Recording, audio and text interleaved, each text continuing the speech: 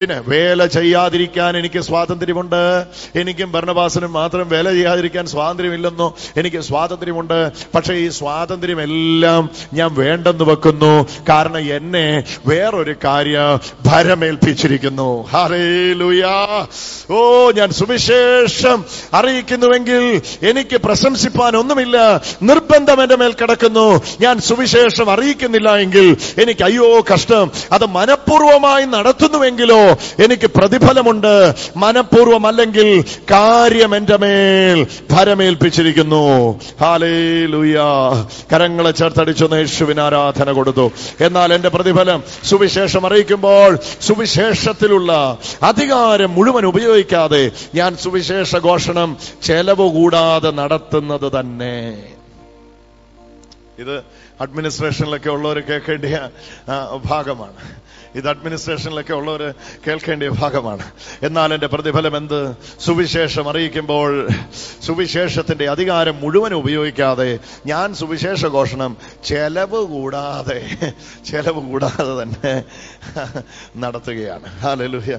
More expense വരാതെ പിശുക്കി വീട്ടിലെ കാര്യത്തിൽ ഞാൻ ലക്ഷറി ആയിട്ട് നടത്തിയാലും സുവിശേഷത്തിന്റെ കാര്യത്തിൽ പിശുക്കി ഞാനത് ചെലവ് കൂടാതെ നടത്തുന്നു തന്നെ. ഇങ്ങനെ ഞാൻ സ്വതന്ത്രനെങ്കിലും അധികം പേരെ നേടേണ്ടതിന് ഞാൻ എന്നെ തന്നെ ദാസനാക്കി. അപ്പൊ നോക്കിക്കേ, 9-ാം അധ്യായത്തിന്റെ 1-ാമത്തെ വാക്യത്തിൽ ചോദിച്ചത് ഞാൻ സ്വതന്ത്രനല്ലയോ?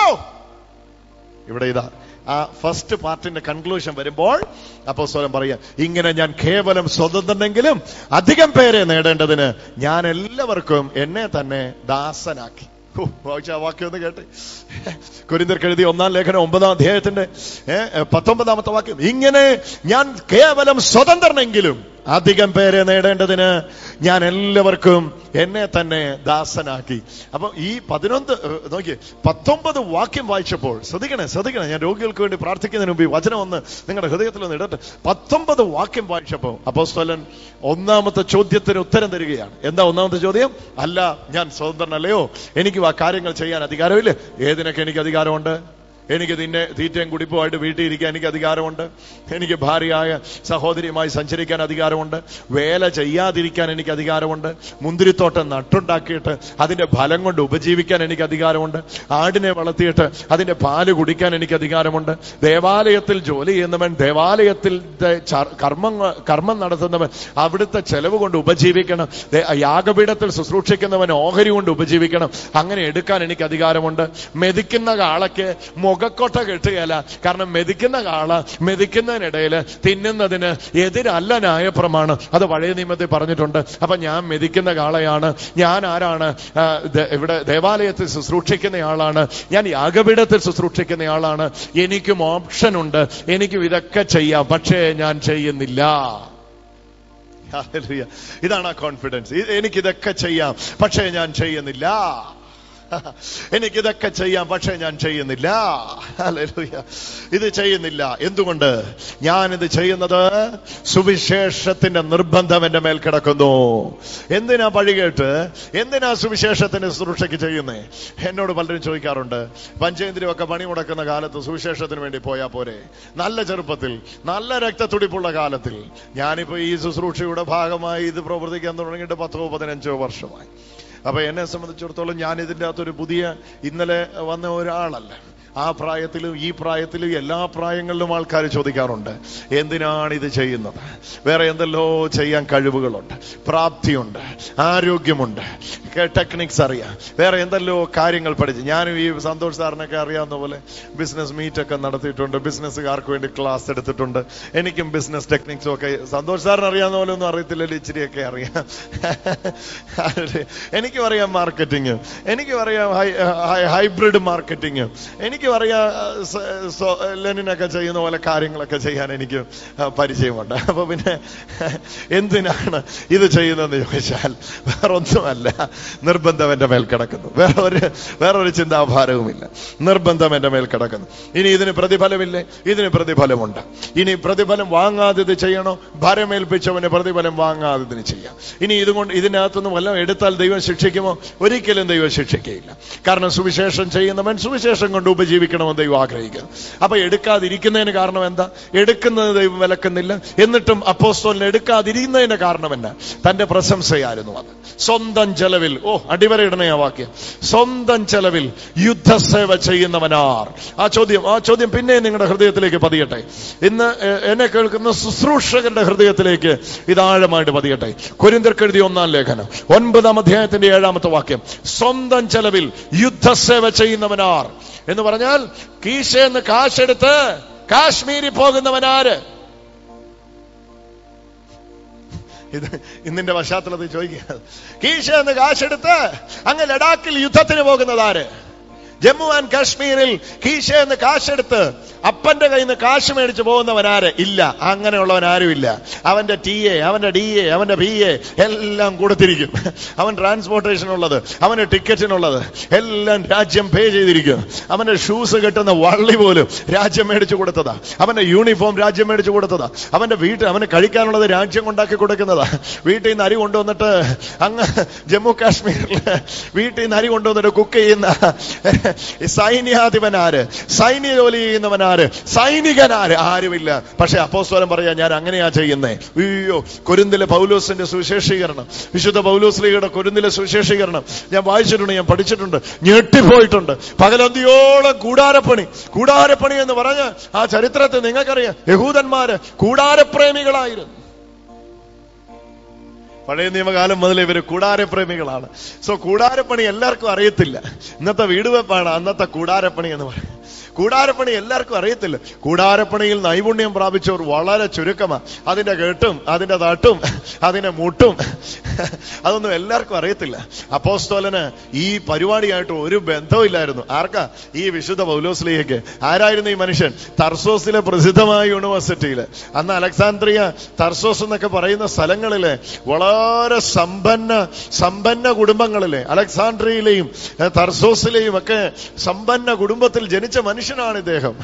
ഹല്ലേലൂയ. ന്യായപ്രമാണം സംബന്ധിച്ച് പരീശനാണ്. മറ്റൊരു വാക്കിൽ പറഞ്ഞാൽ സ്വന്തമായിട്ട് ഇയാളുടെ ചരിത്രം പറയുന്നത് ഇയാൾക്ക് കപ്പലൊക്കെ ഉണ്ടായിരുന്നു എന്നാണ്.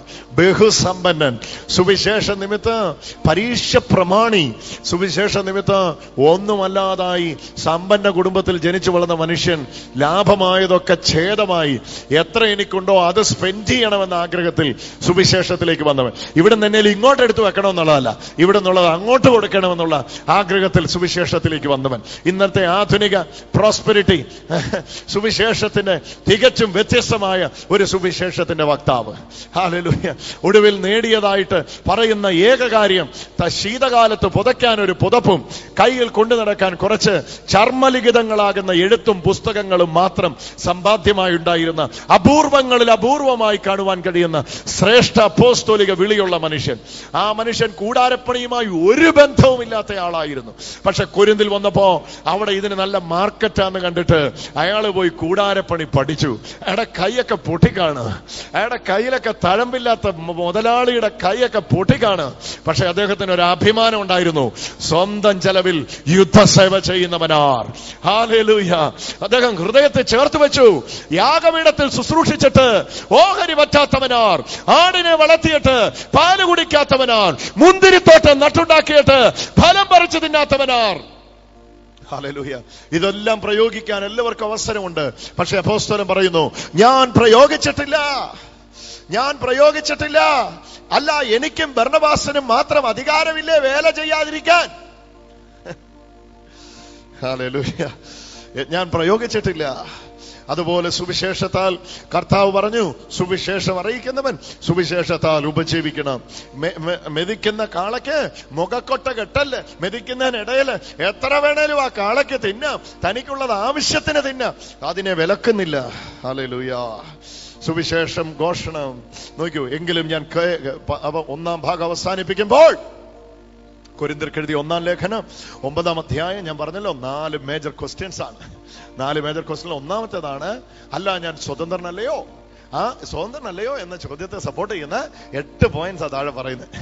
ഇത് ഇങ്ങനെയൊക്കെ പഠിപ്പിച്ചാൽ പെട്ടെന്ന് ആർക്കിതൊക്കെ പഠിക്കാൻ താല്പര്യമല്ലേ? കേൾക്കാൻ താല്പര്യം? Thank you. എന്റെ മുട്ടിനുവേനെ ഒന്ന് മാറ്റി തന്നായിരുന്നു, ഞാൻ വീട്ടിൽ പോയനെന്ന് പറഞ്ഞ് ആരോ ഇവിടെ ഇരിപ്പുണ്ട് ഇപ്പോ.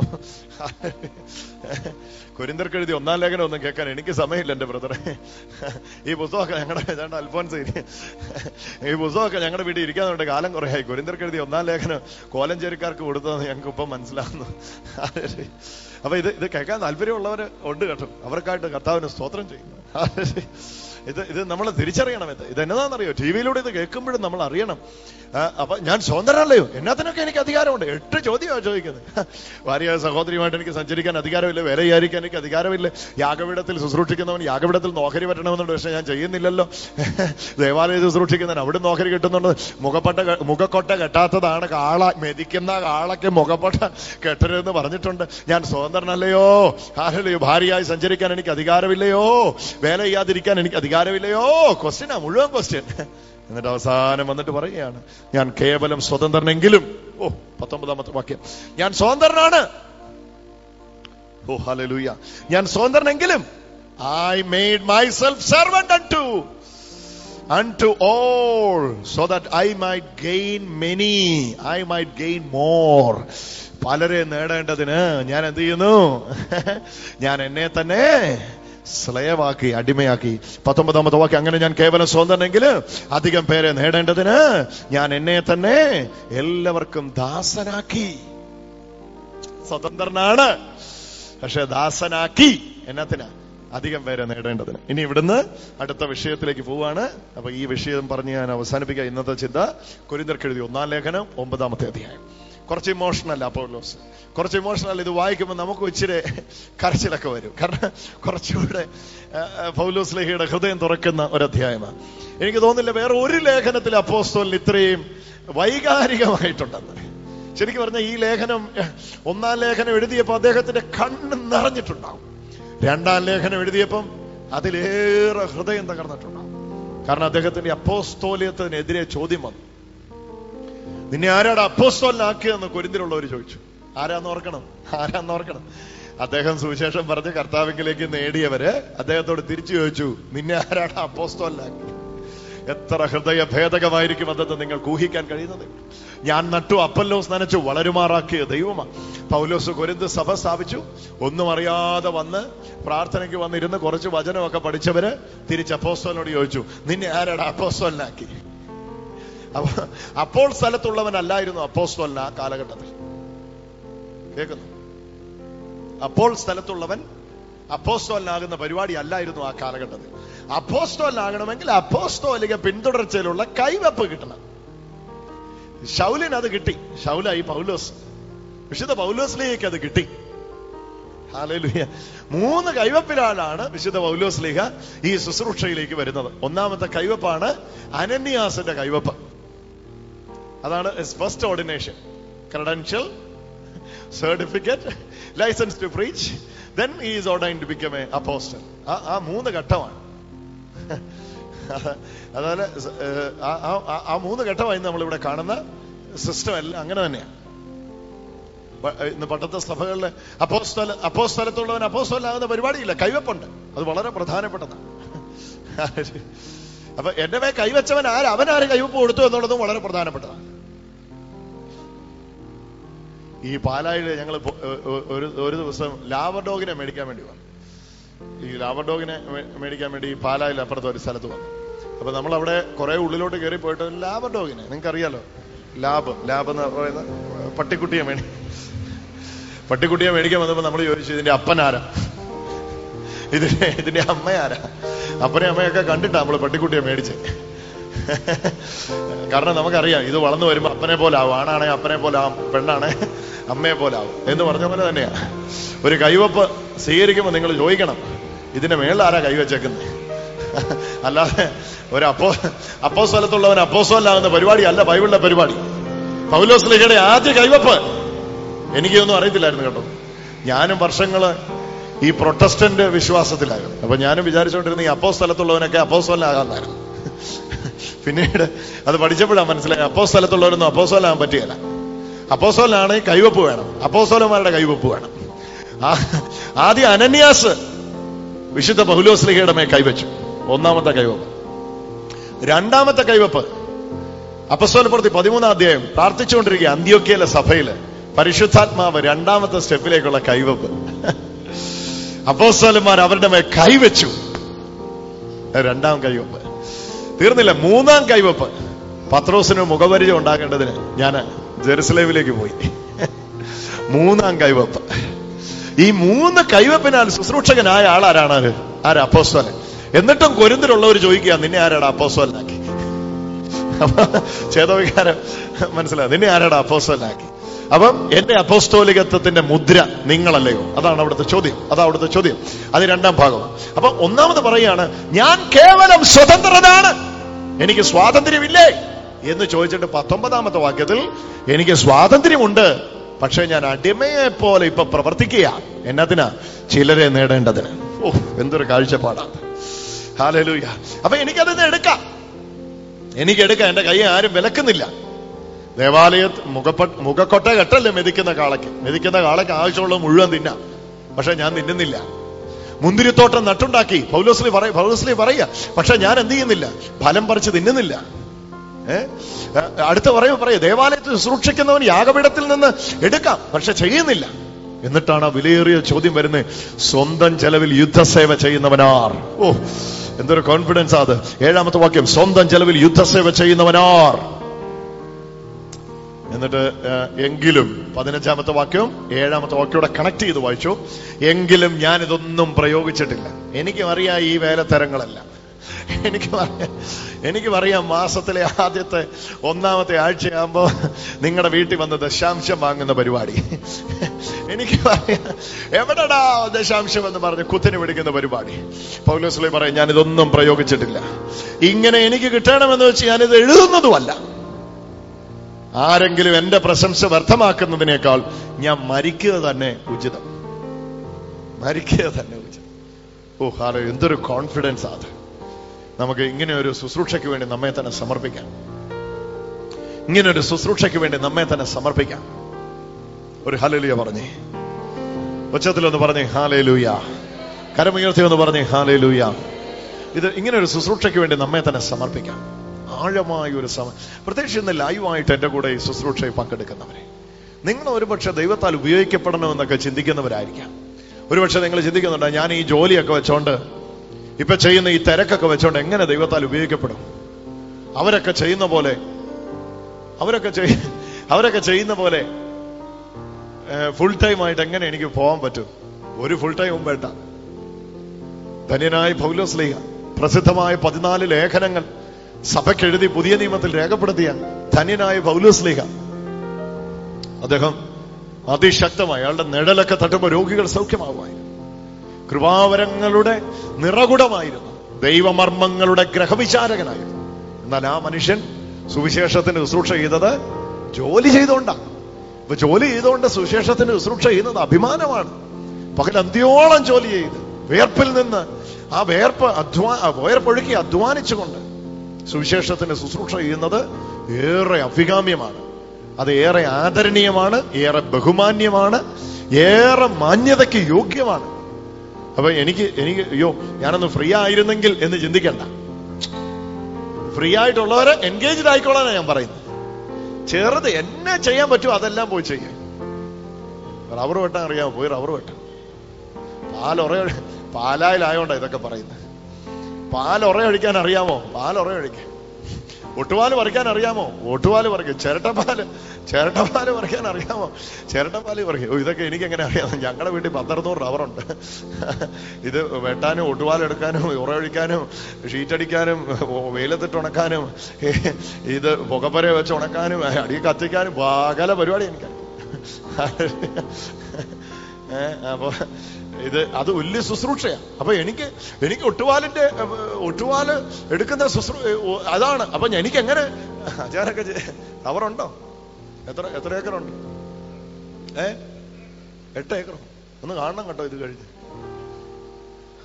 8 ഏക്കർ റബ്ബറുള്ള അച്ചായന്, പാലക്കാർക്കൊക്കെ ഇഷ്ടം പോലെ സമ്പത്തുള്ള 8 ഏക്കർ റബ്ബറുള്ള അച്ചായന് സുവിശേഷത്തിന്റെ ശുശ്രൂഷ ചെയ്യേണ്ടതിന് 8 ഏക്കറൊന്നും വിൽക്കണ്ട. മനസ്സിലാവുന്നോ? ഭർത്താവിന് വേണ്ടി ഓടിക്കണം. പാലൊറയൊഴിച്ചിട്ട് ഷീറ്റ് അടിച്ചേച്ച് ഓടിക്കണം. കുത്തി നോക്കണം ഉറച്ചോന്ന്. സൈഡ് കുത്തുമ്പോ അറിയാം ഉറച്ചോന്ന്. ആദ്യത്തെ മെഷീനെ കയറ്റി അങ്ങ് അടിച്ചിറക്കിയിട്ട് എന്റെ പര വരുന്ന മെഷീൻ രണ്ടാമത് കയറി അടിച്ച് കറക്കി സാധനം എടുത്ത് ഉറയൊഴിച്ചിട്ട് പുറത്തെടുത്ത് നടക്കണം. ഒട്ടുപാല് പറിക്കുമ്പം സുവിശേഷം, അയ്യോ ഞാനൊരു സുവിശേഷകനല്ലേന്ന് ചിന്തിക്കണ്ട. സുവിശേഷകനാ ഒട്ടുപാല് പറിക്കണ്ടേ. ചിരട്ടപ്പാല് പറിക്കുമ്പോ എന്തോരം വേണവാ എന്ന് ചിന്തിക്കേണ്ട ആവശ്യം. ചിരട്ടപ്പാല് പറിക്കുമ്പോ അയ്യോ ഞാൻ സുവിശേഷം, എനിക്ക് 10 വചനം വെളിപ്പെട്ടു. കേബിളുകാർക്കും ഇതൊക്കെ ബാധകമാകട്ടെ. എനിക്ക് 10 വചനം വെളിപ്പെട്ടു, എനിക്കിനിയിപ്പോ പശുവിനെ കുളിപ്പിക്കാൻ പറ്റത്തില്ലെന്നൊന്നും പറഞ്ഞേക്കല്ലേ. പശുവിന്റെ ചാണകമൂട്ടിയുള്ള ആ വാലെടുത്ത് രാവിലെ 5 മണിക്ക് പശുവിനെ കുളിപ്പിക്കാൻ വേണ്ടി ചെല്ലുമ്പോ ഉള്ള ഒരടി, അയ്യടാ ദേഹം മുഴുവൻ അങ്ങ് ചാണകം. എന്റെ മേ ദൈവവിളി ഉണ്ട്. എനിക്ക് ഇതുകൊണ്ടെന്ന് വെച്ചാൽ ദൈവവിളിയുള്ള നീയാണ് ഇനി പശുവായിട്ട് പോയി അടുക്കണ്ടേ. കേൾക്കുന്ന ഞാൻ പറയുന്നത്, ദൈവവിളിയുള്ള നീയാ ഇനി കൃഷി നടക്കണ്ടേ. ദൈവവിളിയുള്ള അപ്പൊ എനിക്ക് ദൈവവിളിയാ, ഇനി മണ്ണെ കുനിഞ്ഞ് ഒരു പണിയും ചെയ്യാൻ എനിക്ക് പറ്റത്തില്ലെന്ന് പറയല്ലേ. ദൈവവിളി യഥാർത്ഥമായ ദൈവവിളിയാണെങ്കിൽ നിനക്ക് ജോലി ചെയ്യാൻ തോന്നും. നിനക്ക് തോന്നും വെറുതെ ഇരിക്കാൻ ഒരു അരമണിക്കൂർ പോലും വെറുതെ ഇരിക്കാൻ പറ്റത്തില്ല. എന്നേലുമൊക്കെ ചെയ്യണം. അത് ഒരു ജോലിയും, പാത്രം കഴുകാൻ ഒരു ഹോട്ടലിൽ പോകുന്ന ജോലി പോലും എന്തല്ല, ഒരു ശുശ്രൂഷകന് ചെയ്യാൻ പറ്റുന്ന ജോലിയാണ്. മാന്യതയുള്ള ജോലിയെന്നോ അപമാനമുള്ള ജോലിയെന്നോ ചിന്തിക്കണ്ട. പണിയെടുക്കണം. എനിക്ക് ദൈവവിളി കിട്ടി. 40 വയസ്സുണ്ട്, വീട്ടിൽ നിന്ന് ഇപ്പൊ ഇറങ്ങത്തില്ല. ഏത് നേരത്ത് വീട്ടിൽ തീറ്റും കുടിയായിട്ടിരിക്കുക. വണ്ണം ഇങ്ങനെ വെച്ചോണ്ടിരിക്കുക, വയറിങ്ങനെ ചാടിക്കൊണ്ടിരിക്കുക. ഇപ്പൊ ഞാൻ പോകുന്നതിന് മുമ്പ് വയറ് പോകും. മേശയിൽ വയറെടുത്ത് വെച്ചിട്ടാ പ്രസംഗമൊക്കെ. ആദ്യം വയറെടുത്ത് മേശ വെക്കുക, എന്നിട്ടാണ് ദൈവമക്കളെ എന്നൊക്കെ പറഞ്ഞ് പ്രസംഗം തുടങ്ങുന്നത്. അതൊന്നുമല്ല. അതൊക്കെ വടക്ക് ദൈവവേല. അങ്ങനെയുള്ളവര് ഈ വചനത്താൽ മാനസാന്തരപ്പെടണം. നാളെ രാവിലെ മണ്ണെ കുനിഞ്ഞ് പണിയെടുക്കാൻ പോകണം. ഏത് ജോലിയാ ചെയ്യാൻ പറ്റും? പാലായിൽ റബ്ബറാണെ പാലായിൽ റബ്ബർ ചെയ്യുക. തൊട്ടപ്പുറത്തോട്ട് മാറി കോട്ടയത്തോട്ട് ചെല്ലുമ്പോ വേറെയാണ്, അത് പോയി ചെയ്യുക. എന്തായിരുന്നാലും ഇത് പൗലോസിന്റെ കോൺഫിഡൻസ് നമുക്ക് നെഞ്ചോട് ചേർത്ത് വെച്ച് എടുത്തു വെച്ച് പറയാൻ പറ്റട്ടെ. ഹല്ലേലൂയ. അപ്പൊ ഞങ്ങൾ തട്ടുകട തുടങ്ങിയപ്പോ തട്ടുകടയിൽ റോഡ് സൈഡിൽ ഭക്ഷണം വിൽക്കുന്ന തട്ടുകട പരിപാടി ചങ്ങനാശ്ശേരി തുടങ്ങിയപ്പോ ആൾക്കാർ തട്ടുകടയോ? തട്ടുകടയ്ക്ക് എന്നാ കുഴപ്പം? അവിടെ പാത്രം കഴുകണം, അതിനെന്നാ കുഴപ്പം? അവിടെ രാത്രി നമ്മള് 12:30 1 മണി, അതിനെന്നാ കുഴപ്പം? അയ്യോ നമ്മുടെ മേൽ ദൈവവിളിയില്ലേ? എടാ, യഥാർത്ഥ ദൈവവിളിയുടെ പ്രതിഫലനം ഇതൊക്കെയാണ്. ഏത് ജോലിയും ചെയ്യാൻ ഹല്ലേലൂയ നിന്നെ പരിശുദ്ധാത്മാവ് നിർബന്ധിക്കുക. അല്ലെങ്കിൽ നിനക്ക് കിട്ടിയ വിളി വേറെ ഏതാണ്ട് ഫേക്കാ. നേഴ്സായിട്ട് പ്രേക്ഷിത വേല ചെയ്യുന്ന എത്ര പേരുണ്ട്? നേഴ്സുമാരായിട്ട് പ്രേക്ഷിത വേല ചെയ്യുന്ന എത്ര പേരുണ്ട്? ഡോക്ടർമാരായിരുന്നുണ്ട് പ്രേക്ഷിത വേല. ഓ ബ്രദറെ, ഞാൻ എല്ലാം വിട്ടെന്ന് ഇറങ്ങാൻ ഇങ്ങനെ കൊതിച്ചോണ്ടിരിക്കുന്ന കൃത്യസമയത്തായി മെസ്സേജ് എന്നെ കേൾപ്പിച്ചത്. Thank you. വെറുതെ അവതാളത്തിലാകല്ലേ. സൗദി അറേബ്യ ജോലി ചെയ്യുന്ന ഒരു സഹോദരന് അവിടെ പോയി ഏതോ പ്രവാചകൻ തലേ കൈവച്ച് പറഞ്ഞു, മകനെ, ഏതാ പെന്തിക്കോസിലുള്ളതാ കേട്ടോ, നമ്മുടെ കൂടെ പെന്തിക്കോസിലുള്ള ഏതോ ഒരു പ്രവാചകൻ സൗദി അറേബ്യയിൽ ഒന്നാന്തരം ജോലി ചെയ്തുകൊണ്ടിരുന്ന ഒരു സഹോദരന്റെ തലേ കൈവച്ച് പറഞ്ഞു, മകനെ, നിന്നെ വേലയ്ക്ക് വിളിച്ചിരിക്കുന്നു, നീ വേഗം ഇവിടുത്തെ ജോലി വിട്ട് നാട്ടിൽ പൊക്കോളാൻ പറഞ്ഞു. അയാൾ അവിടുന്ന് ജോലിയും വിട്ട് നാട്ടിൽ പോയി തിരുവനന്തപുരത്ത് വീട്ടിൽ താമസിക്കുക, ദൈവവേലയ്ക്ക് വിളിച്ചിരിക്കുന്നെന്നും പറഞ്ഞ്. കൊണ്ടുവന്ന സൗദിയിൽ നിന്ന് വന്ന പത്രാസൊക്കെ 10 ദിവസം കഴിഞ്ഞപ്പോ പോയി. കീശാലെ കാശെല്ലാം 10 ദിവസം കഴിഞ്ഞപ്പോ പോയി. അന്നേരം ദൈവവേലയ്ക്ക് വേണ്ടി വിളിച്ചിരിക്കുകയല്ലേ എന്ന് പറഞ്ഞ് മുറിയിരിക്കുക. 1.5 വർഷം കഴിഞ്ഞ് എന്നെ കണ്ടപ്പോ എന്റെ അടുത്ത് ഓടി വന്നിട്ട് പറഞ്ഞു, ബ്രദറെ, സൗദിയിൽ ഒന്നാന്തരം ജോലി ഉണ്ടായിരുന്നിടത്തുനിന്ന് പ്രവാചകൻ തലേ കൈവച്ച് പറഞ്ഞു, നിന്നെ ദൈവവേലയ്ക്ക് വിളിച്ചിരിക്കുക എന്ന് പറഞ്ഞ് സൗദിയിലെ ജോലി കഴിഞ്ഞിട്ട് നാട്ടിൽ വന്നിരിക്കും. ഇപ്പൊ വട്ടക്കൊട്ടെ വെള്ളം കോരുക. ദൈവം ഉപയോഗിക്കും എന്ന് പറഞ്ഞ് നോക്കിയിരിക്കുക. ദൈവത്തിന് ഉപയോഗിക്കാൻ നിന്റെ ജോലി ഒരു തടസ്സമാണെങ്കിൽ ദൈവം വേല ചെയ്യുന്നവരുടെ ദൈവം അല്ലെന്ന് പറയേണ്ടി വരികയില്ലേ? കർത്താവിന് ഉപയോഗിക്കുന്നതിന് ജോലിയൊന്നും ഒരു തടസ്സമല്ല. ഹല്ലേലൂയ. അപ്പൊ ഞാൻ ഈ സഹോദരനുമായിട്ട് സംസാരിക്കുമ്പോൾ 1.5 വർഷം കഴിഞ്ഞു അയാള് ജോലിക്ക് പോയിട്ട്. ഞാൻ പറഞ്ഞു, എന്റെ പൊന്നു സഹോദരൻ, നിങ്ങൾ ഈ ട്രാപ്പിൽ വീഴരുത്. പിന്നെ നിങ്ങൾ പല കാര്യങ്ങൾ ചെയ്യേണ്ടി വരും. പിന്നെ നിങ്ങൾ അങ്ങോട്ട് കർത്താവിനെ വിൽക്കേണ്ടി വരും. പിന്നെ നിങ്ങൾ കർത്താവ് കാണിക്കാത്തത് കാണിച്ചെന്ന് പറയേണ്ടി വരും. പിന്നെ നിങ്ങൾ ശബ്ദം കേട്ടിട്ടില്ലാത്ത ശബ്ദം കേട്ടെന്ന് പറയേണ്ടി വരും. പിന്നെ നിങ്ങൾ ബന്ധനം ഉറപ്പിക്കേണ്ടി വരും. കാരണം നിങ്ങൾക്ക് വരുമാനവും ജീവിതവും മുമ്പോട്ട് പോയേ പറ്റുള്ളൂ. ദൈവവേദി ഗതികേട് ചാടരുത്. നിങ്ങൾ പെട്ടെന്ന് സൗദി അറേബ്യക്ക് തിരിച്ചു പോകും. എന്നേലും സാധ്യതയുണ്ട് തിരിച്ചു പോകും. 2.5 വർഷം ആ മനുഷ്യൻ ശ്രമിച്ചിട്ട് തിരിച്ച് ആ ജോലി കിട്ടിയില്ല. ഇപ്പൊ അയാൾ ദുബായിൽ കുടുംബമായിട്ട് താമസിച്ച് ജോലി ചെയ്തുകൊണ്ട് ചെയ്തുകൊണ്ടിരിക്കുക. അതുകൊണ്ട് എന്നെ കേൾക്കുന്ന ഏതെങ്കിലും സഹോദരങ്ങള് ആരെങ്കിലും മണ്ടത്തരം പറയുന്ന കേട്ട് എടുത്ത് ചാടി അയ്യോ എനിക്ക് ജോലി വേണ്ട കൂലി വേണ്ടെന്നൊന്നും പറഞ്ഞ് ഇറങ്ങിയേക്കരുത്. സ്വന്തം ചെലവ് യുദ്ധസേവ ചെയ്യുന്നവനാർ. എനിക്കിതെല്ലാം പ്രയോഗിക്കാം, പക്ഷെ ഞാൻ പ്രയോഗിച്ചില്ല എന്ന തരത്തിൽ ഹൃദയത്തിൽ എഴുതിയ തന്റെ ഇടത്തിന്റെ ജീവിതം തുടങ്ങട്ടെ. അവിടെയാണ് യഥാർത്ഥ ക്രിസ്തീയത ആരംഭിക്കുന്നത്. നിനക്ക് ചെയ്യാൻ കഴിയും. ഹല്ലേലൂയ. ഇന്ന് ഏറ്റവും ബഹുമാനത്തിന് യോഗ്യരായിട്ടുള്ളവർ ആരാന്നറിയാമോ? പകലന്തിയോളം ജോലി ചെയ്തിട്ട് സന്ധ്യയെങ്കിൽ ഒരു വീട്ടിൽ പോയി കർത്താവിന്റെ സ്നേഹം പറയാൻ കഴിയുന്ന ഒരു കുടുംബം. ഹല്ലേലൂയ.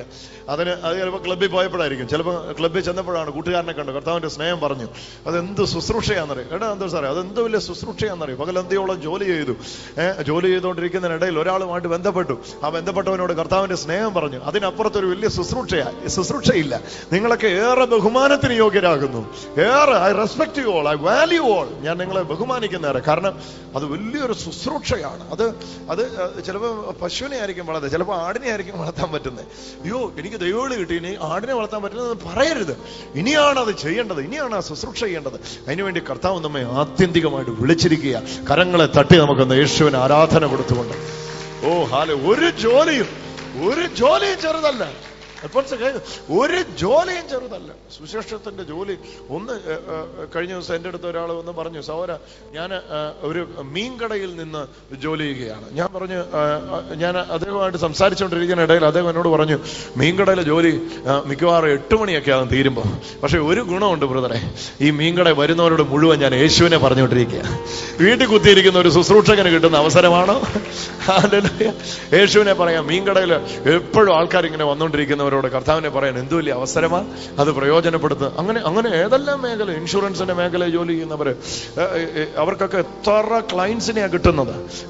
നമ്മളിവിടെ ഒരു യോഗം വെച്ച് ഹോള് വാടകയ്ക്കെടുത്ത് വാടകയും കൊടുത്ത് നോട്ടീസും കൊടുത്ത് ടിവിയിലും പരസ്യമിട്ട് ഇതെല്ലാം കഴിഞ്ഞാലാണ് 10 പേര് നമ്മുടെ മുമ്പിൽ വന്നിരിക്കുന്നത്. അതേസമയം ജോലി ചെയ്യുന്ന ഒരാളുടെ അടുക്കലേക്ക് എന്നും ആൾക്കാർ ചെല്ലുക. സാറേ ഈ പ്രശ്നം, സാറേ ആ പ്രശ്നം. നമ്മുടെ ഡോക്ടർ ചെറിയുമായിട്ട് കഴിഞ്ഞ ദിവസം സംസാരിച്ചപ്പോൾ ഡോക്ടർ ചെറിയ എന്നോട് പറയുകയായിരുന്നു, ബ്രദറെ ട്രീറ്റ്മെന്റിന് വരുന്നതിനേക്കാൾ കൂടുതൽ ആൾക്കാർ ഇപ്പൊ പ്രാർത്ഥിക്കാനാ വരുന്നത്. എന്റെ കൺസൾട്ടിങ് റൂമിൽ മുഴുവൻ ഇപ്പൊ പ്രാർത്ഥിക്കാൻ വേണ്ടി ആൾക്കാർ വരുന്നത്. പലരും എന്നോട് പറയുന്നത്, മരുന്ന് കുറിക്കുന്നതിന് മുമ്പ് തലയിലോട്ട് കൈ ഒന്ന് വെച്ച് ഒന്ന് പ്രാർത്ഥിക്കാനാ പറയുന്നത്. അങ്ങനെ ഒരു പ്രൊഫഷൻ ദൈവം തന്നില്ലായിരുന്നെങ്കിൽ എങ്ങനെ ഇങ്ങനെ ദൈവത്താൽ ഉപയോഗിക്കപ്പെടുവാൻ കഴിയും? ഓരോ പ്രൊഫഷനിലും ശക്തമായിട്ട് പ്രയോജനപ്പെടും. ലേമൻ ഇവാഞ്ചലിസം, സാധാരണക്കാരിലൂടെ നടക്കുന്ന സുവിശേഷീകരണം. വെറുതെ മടി പിടിച്ചിരിക്കരുത്. എന്നാ ചെയ്യാൻ പറ്റുന്നത് അത് ചെയ്യണം. ഊട്ടി നടന്ന് ചെയ്യണം. അത് മീൻ കൃഷിയാണോ പോയി ചെയ്യണം. അത് എന്നാ ചെയ്യാൻ പറ്റുമോ? ചിലപ്പോൾ നമ്മൾക്കൊന്നും വലിയ ലാഭമൊന്നും അതിൻ്റെ അകത്ത് ഉണ്ടാകത്തില്ല, പക്ഷെ അതിനകത്തൊരു ടേസ്റ്റ് ഉണ്ട്, അതിനകത്തൊരു സന്തോഷമുണ്ട്. ഇന്നലെ ഞങ്ങള് നമ്മുടെ ഏതെന്തോട്ടത്തിൽ മീനെ പിടിക്കാൻ പോയിരിക്കുകയാണ്. അപ്പോൾ കുറെ മീനെ പിടിച്ച് വിറ്റു. ഇനിയും കുറച്ചുകൂടെ മീനെ കൃഷി അവിടെ ഉണ്ട്. അപ്പോൾ വലിയ സന്തോഷം. ഇന്നലെ ഞങ്ങൾ മീനെ പിടിച്ച് അതെല്ലാം സോർട്ട് ഔട്ട് ചെയ്തപ്പോൾ വലിയ സന്തോഷം. ഒത്തിരി ഒന്നും വിൽക്കാനില്ല, ഉള്ളത് വിൽക്കുമ്പോൾ വലിയ സന്തോഷം. എന്തൊരു ആനന്ദം അത്. നമ്മുടെ അധ്വാനത്തിന്റെ ഫലം. ഒരു തെങ്ങ് വെച്ച് അതിൻ്റെ അകത്ത് നമ്മളൊരു തേങ്ങ പറിക്കുന്നതും കടയിൽ നിന്ന് ഒരു തേങ്ങ വാങ്ങുന്നതും തമ്മിലുള്ള അന്തരം ഒന്ന് ചിന്തിച്ചു നോക്കി. എനിക്ക് തേങ്ങ പറിക്കത്തൊക്കെ പരുവത്തിലായി വരുന്നേ ഉള്ളൂ. കുറച്ചുണ്ട് ഞാൻ വെച്ചത്, നേരത്തെ ഉള്ളതുകൊണ്ട് അതുകൊണ്ട് ആയി വരും. വലിയ സന്തോഷം അത് കാണുമ്പോൾ. ഞാൻ ഒന്നും നോക്കും, അത് വലുതാവോ, പറിക്കാറായോ. വലിയ സന്തോഷം. നമ്മളൊരു വാവല് കുഴിച്ചു വെച്ചിട്ട് അതിൽ നിന്നൊരു വാവയ്ക്ക പറിക്കുന്നത് ഇത്രയും സന്തോഷമുണ്ടോ കടയിൽ പോയി ഒരെണ്ണം വാങ്ങുന്നത്? അതോ കടക്കാരാണോ? ഇപ്പം അതൊരു വലിയ സന്തോഷം. അപ്പൊ അത് സുവിശേഷത്തിന് തടസ്സമല്ലെന്നാ ഞാൻ പറയുന്നേ. മനസ്സിലാകുന്നു? അത് സുവിശേഷത്തിന്റെ വേല ചെയ്യുന്നതിന് തടസ്സമല്ല. രാവിലെ ഞാൻ ഒട്ടുപാല് പറിക്കാൻ പോയി. ഇനിയിപ്പോ എങ്ങനെ സുവിശേഷം? ആ മണമായിട്ടങ്ങ് പൊക്കോ. കുളിക്കാൻ സമയമില്ലേ, സാരമില്ല, ആ മണമായിട്ടങ്ങ് പൊക്കോ. അത് വലിയൊരു ശുശ്രൂഷയാ. ഹല്ലേലൂയ. ഒരിക്കലും ചിന്തിക്കല്ലോ, ഇതൊക്കെയാ എനിക്ക് തടസ്സം.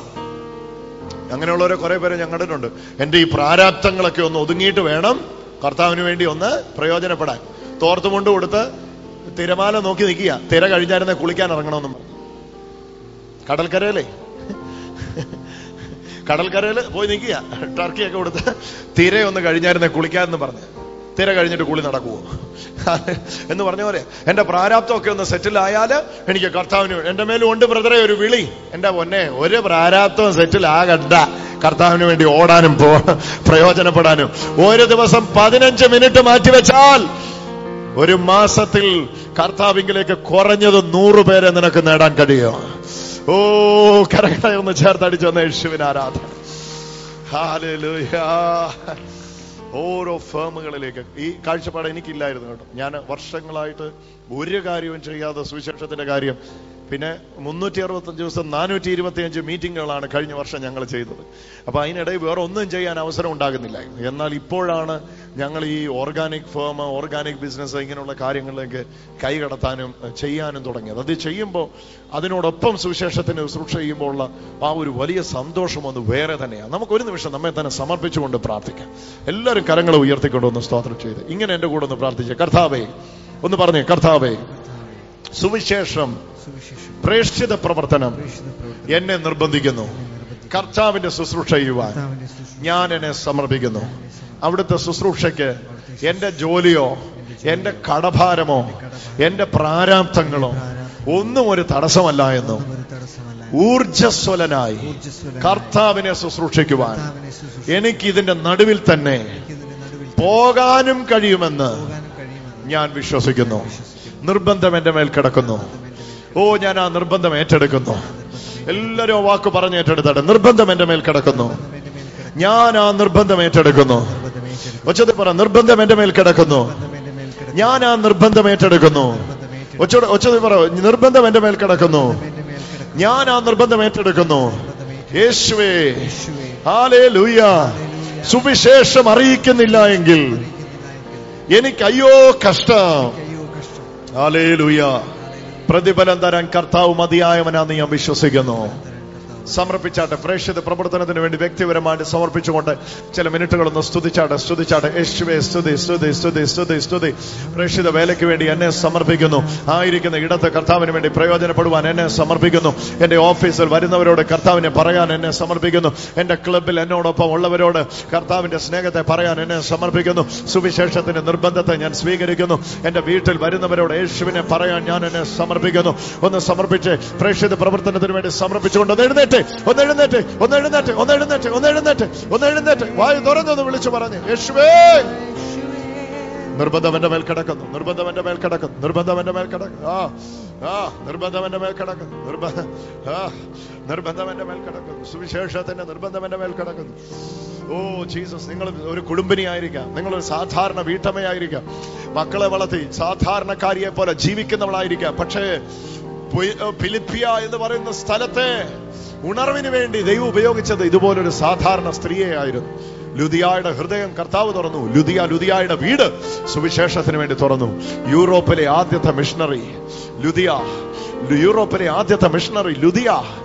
ഇന്ന് ആ ലുദിയായുടെ ബാറ്റൺ സ്വീകരിച്ചതിന് മുമ്പിൽ ഓടാൻ ഇവിടെ പല ലുദിയാമാരെയും കർത്താവ് തെരഞ്ഞെടുത്തിരിക്കുന്നു. പല ലിഡിയാമാരെയും കർത്താവ് തെരഞ്ഞെടുത്തിരിക്കുന്നു. ഇന്ന് ദർശനം ഏറ്റെടുക്കുക സഹോദര. ഇത് ദൈവം നിന്നോട് സംസാരിക്കുന്ന ശബ്ദമാണ്. വെറുതെ സുവിശേഷ വേലയെന്ന് പറഞ്ഞ് വീട്ടിൽ ചടഞ്ഞുകൂടെ ഇരിക്കുന്നതല്ല സുവിശേഷത്തിന്റെ ശുശ്രൂഷ. എന്നാ നിന്നെ കൊണ്ട് ചെയ്യാൻ പറ്റുന്നേ? ഓട്, അധ്വാനിക്ക്, പകലന്തിയോളം അധ്വാനിക്ക്. നിന്റെ അധ്വാനത്തിൽ നിന്ന് 1 രൂപ നിന്റെ കയ്യിൽ വരട്ടെ. അതൊരു അഭിമാനമാണ്. അങ്ങനെ കർത്താവിന്റെ ശുശ്രൂഷ ചെയ്യുക. അങ്ങനെ ചെയ്യുന്നവർക്കായി സ്തോത്രം.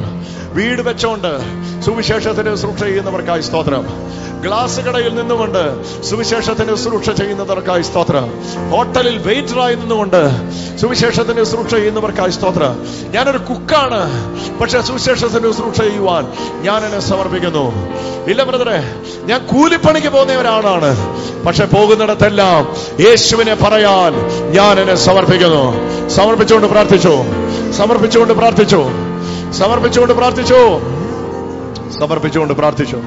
വ്യക്തിപരമായിട്ട് സമർപ്പിച്ചുകൊണ്ട് പ്രാർത്ഥിച്ചു.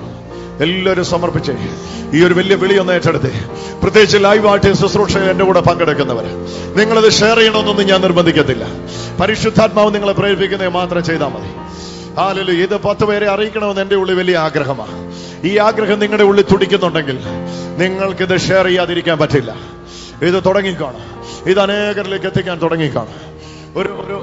ഒരു ശക്തമായ ഒരു സന്ദേശം ഇന്നിവിടെ മുഴങ്ങി കേൾക്കുകയാണ്. കൊരിന്ത്യർക്ക് എഴുതിയ 1-ാം ലേഖനം 9-ാം അധ്യായം 1 മുതൽ 18 വരെയുള്ള വാക്യത്തിൽ പൗലോസിന്റെ വിലയേറിയ വിളി, ആ വിളിയോടുള്ള അപ്പോസ്തലന്റെ പ്രതികരണം, നമുക്ക് ഇന്ന് ആ വിളിയോട് പ്രതികരിക്കാം. നിർബന്ധം എന്റെ മേൽ കിടക്കുന്നു. ഓ, ഒന്ന് പറഞ്ഞേ,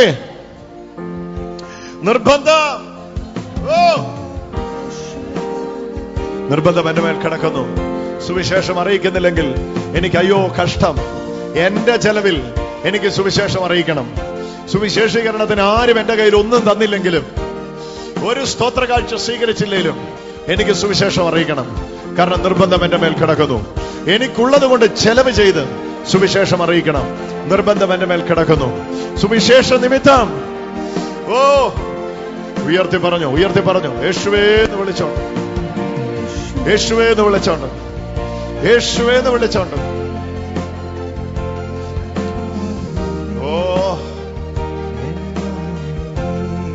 ഇപ്പോൾ തന്നെ പലരുടെ ഉള്ളിലേക്ക് ഈ നിയോഗം വന്നിറങ്ങട്ടെ, ഈ നിയോഗം വന്നിറങ്ങട്ടെ. ഞാനിങ്ങനെ പോയാ പോരാ. പ്രേക്ഷിത പ്രവർത്തനത്തിൽ ഇനിയും എനിക്ക് പ്രയോജനപ്പെടണം. അതിനുവേണ്ടി ഇന്ന് തന്നെ ഞാൻ പിന്നെയും സമർപ്പിക്കുന്നു എന്ന് പറയുന്നു. ആഴമായ സമർപ്പണത്തിലേക്ക്.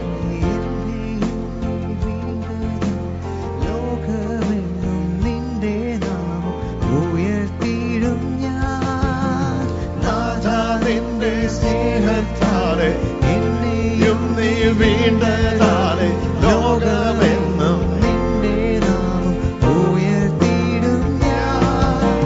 നാഥാ നിന്റെ സ്നേഹത്താലെ എന്നെയും നീ വീണ്ടതാലെ ലോകമെന്നും